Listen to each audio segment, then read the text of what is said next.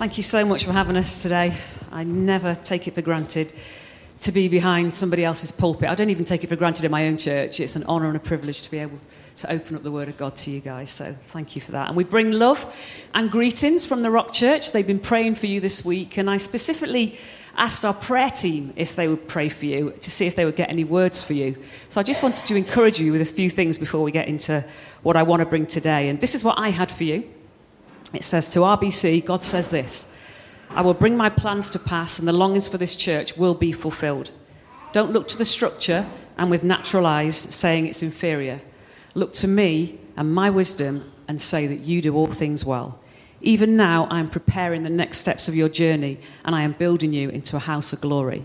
And I just want to say some of the things that we've heard this morning about what you are doing for your community and abroad. It is absolutely brilliant. And God is just so pleased with you. You're so faithful as a people and you will be rewarded for it. And I felt to say to you, Mark, do not grow weary in doing good. For at the right time you'll reap a harvest if you don't give up. I believe your harvest is coming. I really do. And the leader of our women's ministry, our Rock Chicks, had this to say: I saw a picture of light streaming through the windows of the church with an intensity never seen before. I believe it's the light of Christ. The job of the congregation is to embrace it. Embrace Christ in all his fullness and be his light in the world.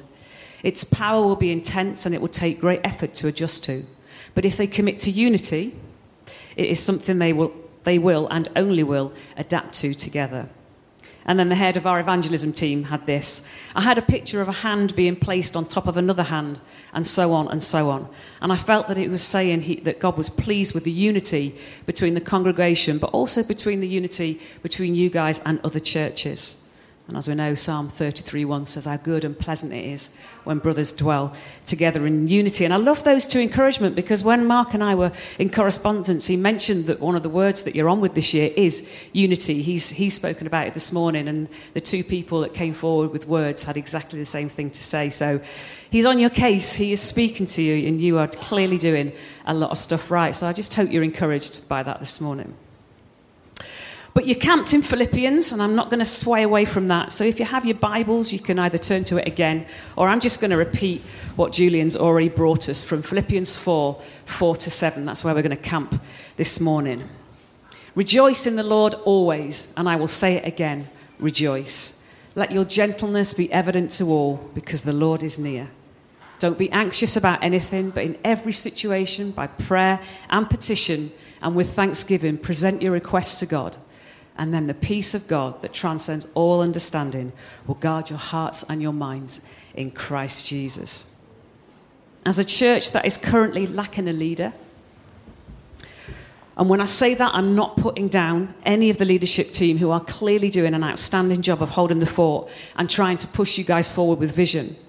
What I'm talking about is you are lacking an Ephesians 4:11 gift of a pastor to your church. And not having a head honcho sometimes can rattle people a little bit, can make people a little bit nervous.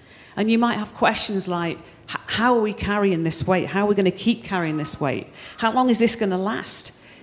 Is not having a leader going to impact our spiritual and numerical growth? Can we carry the vision forward? Will people leave?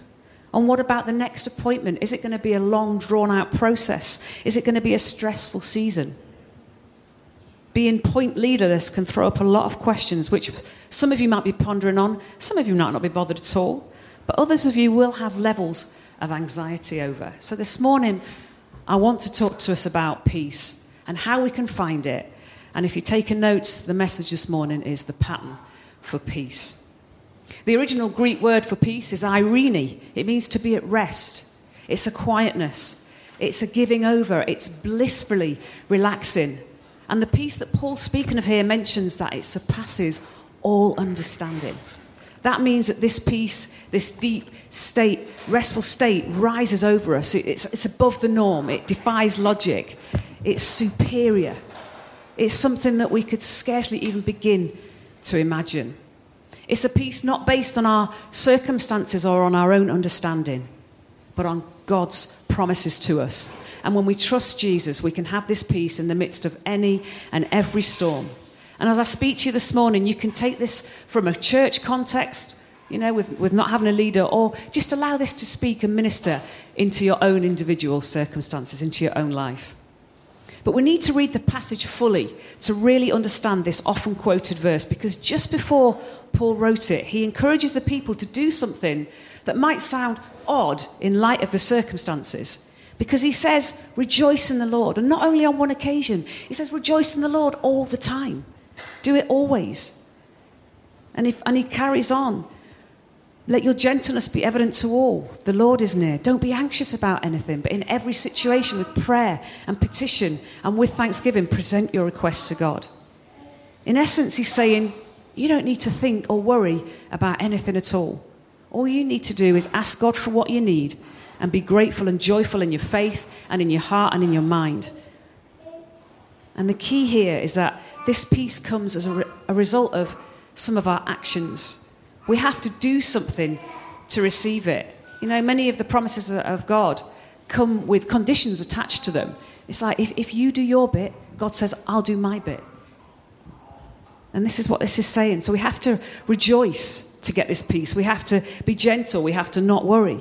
We have to pray about everything and be grateful for everything, even when life is a stinker, even when life is throwing us curveballs. These are the things that we need to do. So we're just going to dig a bit deeper into these three little verses this morning. So the first one is rejoice in the Lord always. And again, I say rejoice. To rejoice is a call to be joyful. Sometimes Jesus would walk into a room and immediately call people to joy instead of saying hello. Can you imagine that coming into church? Oh, good morning. Be joyful. Rejoice instead of saying hello.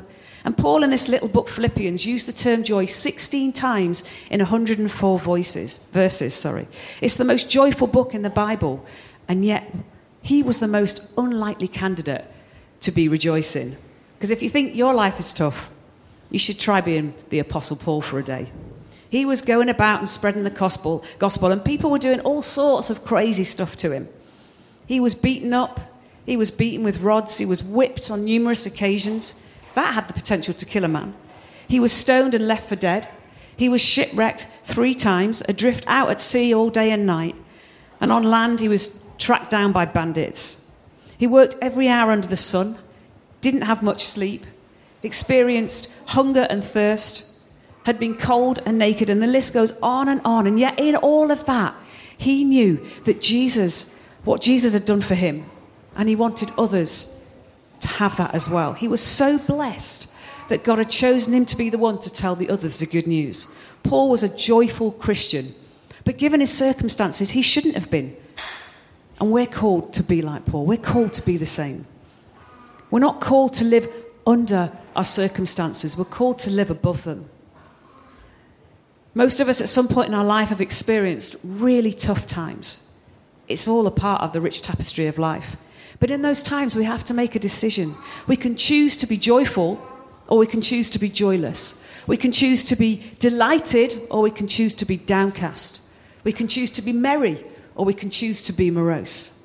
And when we choose joy, despite our circumstances, we find not only ourselves blessed, but the people around us will be blessed. The people around us will look at us and think, how can that person be joyful in the light of their circumstances? But it's because we have Jesus inside of us.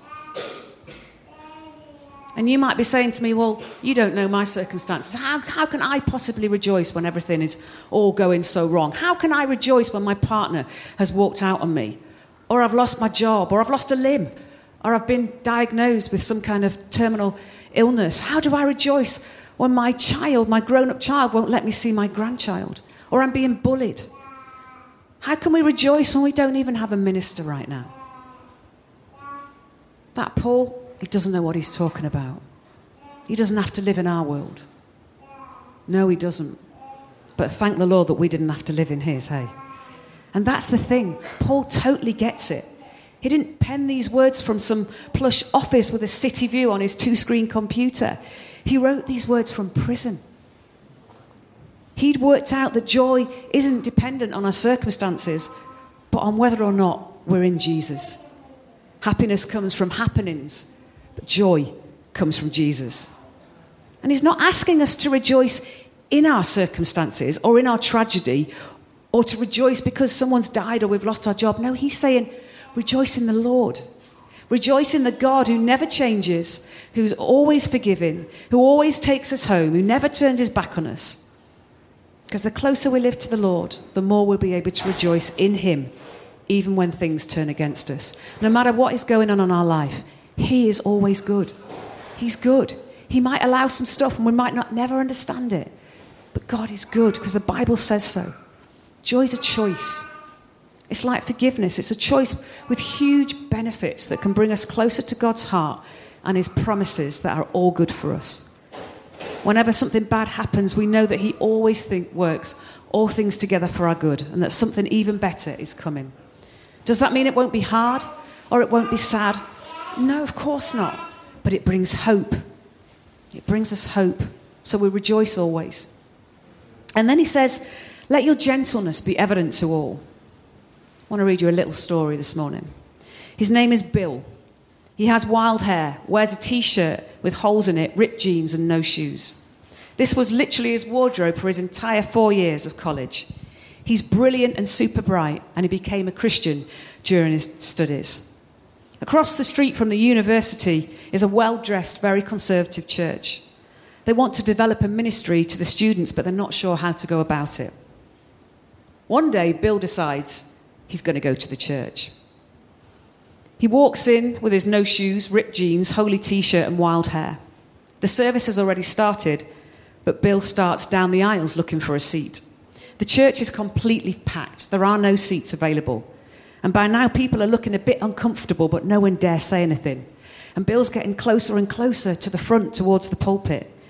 And when he realises there are no seats, he just squats down right there on the carpet in front of the preacher.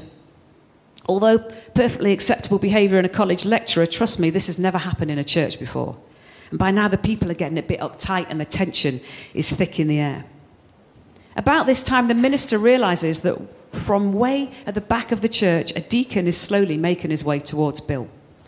Now, the deacon is in his 80s, has silver grey hair, a three-piece suit and a pocket watch. A very godly man, very elegant, very dignified, very courtly. And he walks with a cane and he starts walking towards this boy. But everyone is saying to themselves, well, you can't blame him for what he's about to do. How can you expect a man of his age and of his background to understand some college kid sat at the floor at the front? He takes a long time to reach the boy, and the church is utterly silent except for the clicking of the man's cane. And all eyes are focused on him. You can't even hear anyone breathing. And the people are thinking, the minister can't even preach the sermon until the deacon does what he has to do. And now they see this elderly man drop his cane on the floor. With great difficulty, he lowers himself down and sits next to Bill, and he worships alongside him so he won't be alone. Everyone chokes with emotion. There's not a dry eye in the entire congregation. And when the minister finally gains control, he says, what I am about to preach, you will never remember. But what you have just seen, you will never forget. Gentleness is a fruit of the Spirit. It's a Christ-like quality. It's gracious and patient and mild-mannered. It's composed, it's courteous, it's compassionate, it's respectful and considerate. And it's probably one of the most important character traits for those who say that they live by the Spirit. Our world today doesn't value gentleness. We're loud, we're boisterous, we're rowdy and showy and obnoxious and pushy. We tend to categorize gentle people as wimps. But gentleness is actually the result of bringing great strength under control. In a biblical sense, the strongest people are those who dare to be gentle. And the best example to guide us is Jesus. To be gentle or meek is to be God-moulded and Christ-shaped and Holy Spirit-directed. And the old deacon in the story is the epitome of the word gentleness. But what has this got to do with the pattern for finding peace? Well, to be gentle means showing love and care for others in the way that we act and the way that we speak. It's the Christian way to be. And I don't know about you, but when I know that I'm doing the things that I'm told to do in the Bible, it brings me closer to God. I feel at peace. I feel a oneness because I know I'm doing the right thing. And then Paul writes, be anxious for nothing. Anxiety is defined as a state of uneasiness, apprehension, worry, intense fear, or dread that sometimes even lacks a specific cause.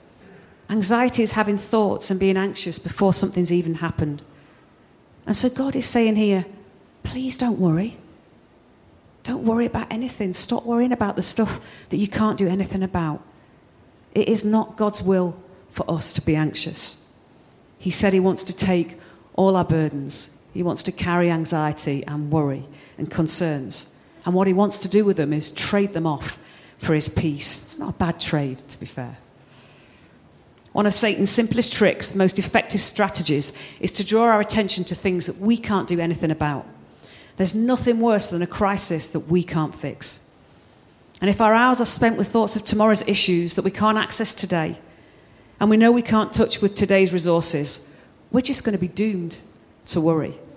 And it wears us out. Charles Spurgeon once said, "Anxiety doesn't empty tomorrow of its sorrows, it empties today of its strength." And this verse, it's commanding us not to be anxious about anything. And yet it's one of the verses that we really struggle to obey.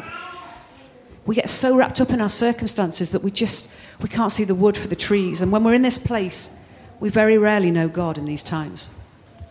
This verse is saying we need to stop. Just stop. Stop with the excessive anxiety. Stop with the worry. Stop seeing your circumstances as impossible and start trusting God. So let me put this together. If you are excessively concerned, if worry is keeping you up at night, if it's keeping you from your responsibilities during the day and just driving you crazy, see it for what it is and go to the next part of the pattern. Because it says, don't be anxious about anything, but in every situation, pray. If we want to follow the pattern towards peace, we have to pray. So take that time that you're spending fretting and get God involved.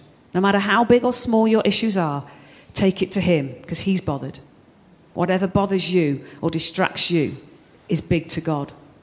And he wants us to hand it over. He wants us to give it to him. He doesn't want us to carry it. And prayer should always be our first response. And once we're praying about it, we can rest assured that God is working on it. It doesn't always look like it. It doesn't always feel like it. But feelings aren't facts. So we give it to God and we go to sleep. Because those who leave everything in God's hands will eventually see God's hands in everything. And our prayers might be awkward, they might be feeble, but the power of prayer isn't in the one who's speaking it. The power of prayer is in the one who hears it. God hears every prayer. He sees every tear. I want to tell you a modern parable on prayer. A large ship was wrecked during a storm and only 2 men survived, and they swam to a desert island. The 2 survivors looked around them and realized they had no recourse except to pray to God. To find out whose prayer was more powerful, they agreed to divide the territory between them and stay on opposite sides of the island. The first thing the first man prayed for was food. And lo and behold, the next morning he came across a fruit-bearing tree on his side of the island, and he was able to eat its fruit. The other man's piece of the land was barren. After a week, the first man decided he was a bit lonely and he thought he'd pray for a wife. The next day, another ship was wrecked and the only survivor was a woman who swam to his side of the island, and on the other side of the island there was nothing. Soon the first man prayed for a house and clothes and more food, and the next day, by some miracle, all of these things were provided for him and the woman. But the second man received nothing. Finally, the first man prayed for a ship so that he and his wife could leave the island and return to civilization. And in the morning, a ship just happened to be anchored off his side of the island, and the crew were waving at him. The first man and his wife boarded the ship and decided to leave the second man on the island. They considered him unworthy to receive God's blessings because none of his prayers had been answered. As the ship began to leave, a voice boomed from heaven saying, "Why are you leaving your companion on the island?" "Those blessings are mine alone," said the first man. "I was the one who prayed for them. His prayers weren't answered, but mine were, so he doesn't deserve anything." And God said, "You are completely mistaken. That other guy, your companion, he only had one prayer, and I answered it. And if it hadn't been for his prayer, you wouldn't have received any of the things that you did. He prayed that all your prayers would be answered." We need to pray. Because here's what happens when we don't. We'll have less and less desire for God. We'll feel far from him. The stress and anxiety and the crisis of confusion over our lives will rule our lives. There's no joy.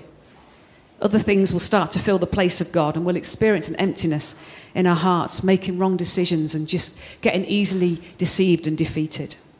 And if you're feeling any of these things, I encourage you to pray more. I need to pray more.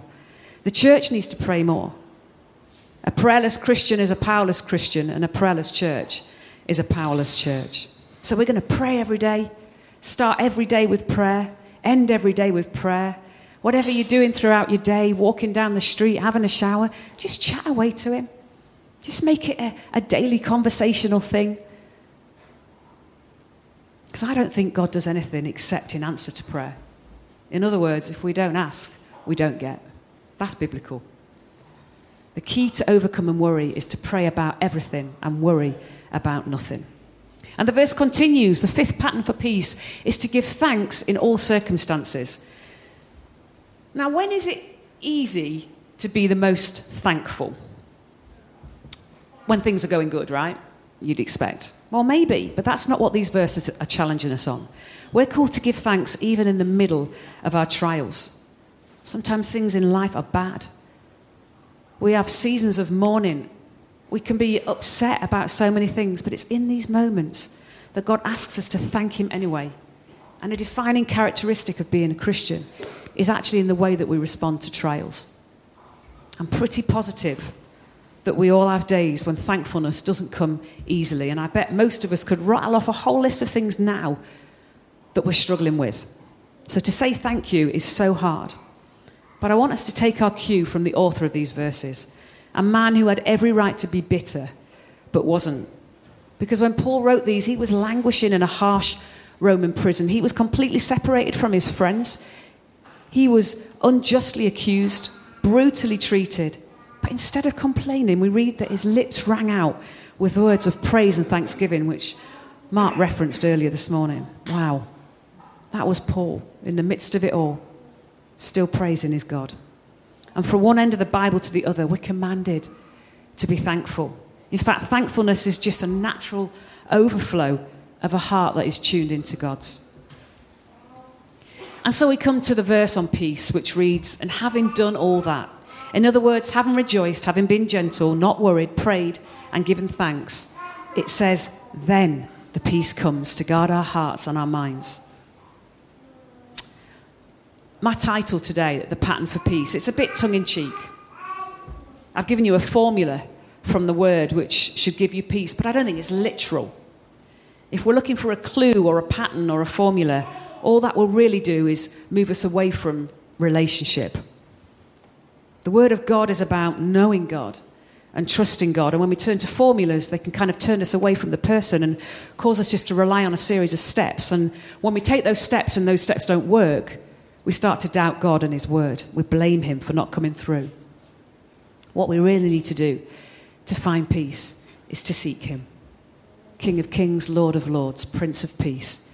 And hidden in all our verses this morning, of all these things we need to do to find peace, we read this. 4 little words. The Lord is near. And those words, those 4 words should change everything. Because it's not actually about how much we rejoice or how gentle we are or what we pray or how much thanks we put into our prayers. It's about relationship and believing that God is near and that he always comes close to us in the midst of the stuff that we're going through. It's knowing that God is an ever-present help in times of trouble. It's knowing he's the God who never leaves us, never abandons us. Knowing that he's for us and that he's a provider. Because if there's no God, then there is no peace. But if we know God, we can know peace. None of us wants to be alone when things are going wrong, when times are tough. We want the presence of other people in our lives, in our trials with us. We want them to listen. We want them to encourage. We want them to love, because it can help reduce our fears. But how much more, when we're struggling, should we want God in our lives? We don't want a set of steps to help us. We want him to help us. And having him is the only way to truly experience what we heard at the beginning, that peace that surpasses all understanding. Gaining peace is all about his presence and provision in our lives. He gives us what we need exactly when we need it. He's never early, but the word says he's never late. It feels like he is all the time. But if he said it, he means it, and I believe it. Doesn't mean he's left us. A delay is not a denial. Doesn't mean he won't provide. He just wants us to press into him and find him in the midst of the things that we're going through. He wants us to trust him. So we have a pattern for peace. We have some steps to take to achieve that peace. But if we just do the steps without looking to the step maker, nothing will change. And we can use the pattern, but we do it with God, knowing he is in us, he's around us, he's behind us, he's hemming us in, he's for us. And we do it expectantly, believe in his word, so that the Prince of Peace becomes our peace in ways that we could never think, dream, or imagine. So I charge you, RBC, to determine to be at churches, corporately as a church, to be at peace, and individually to press into Jesus like never before. Make him and your relationship with him your top priority. Keep loving him, keep loving one another, and I promise you, you will lead people to Jesus in your congregation. Amen. Amen. Thank you.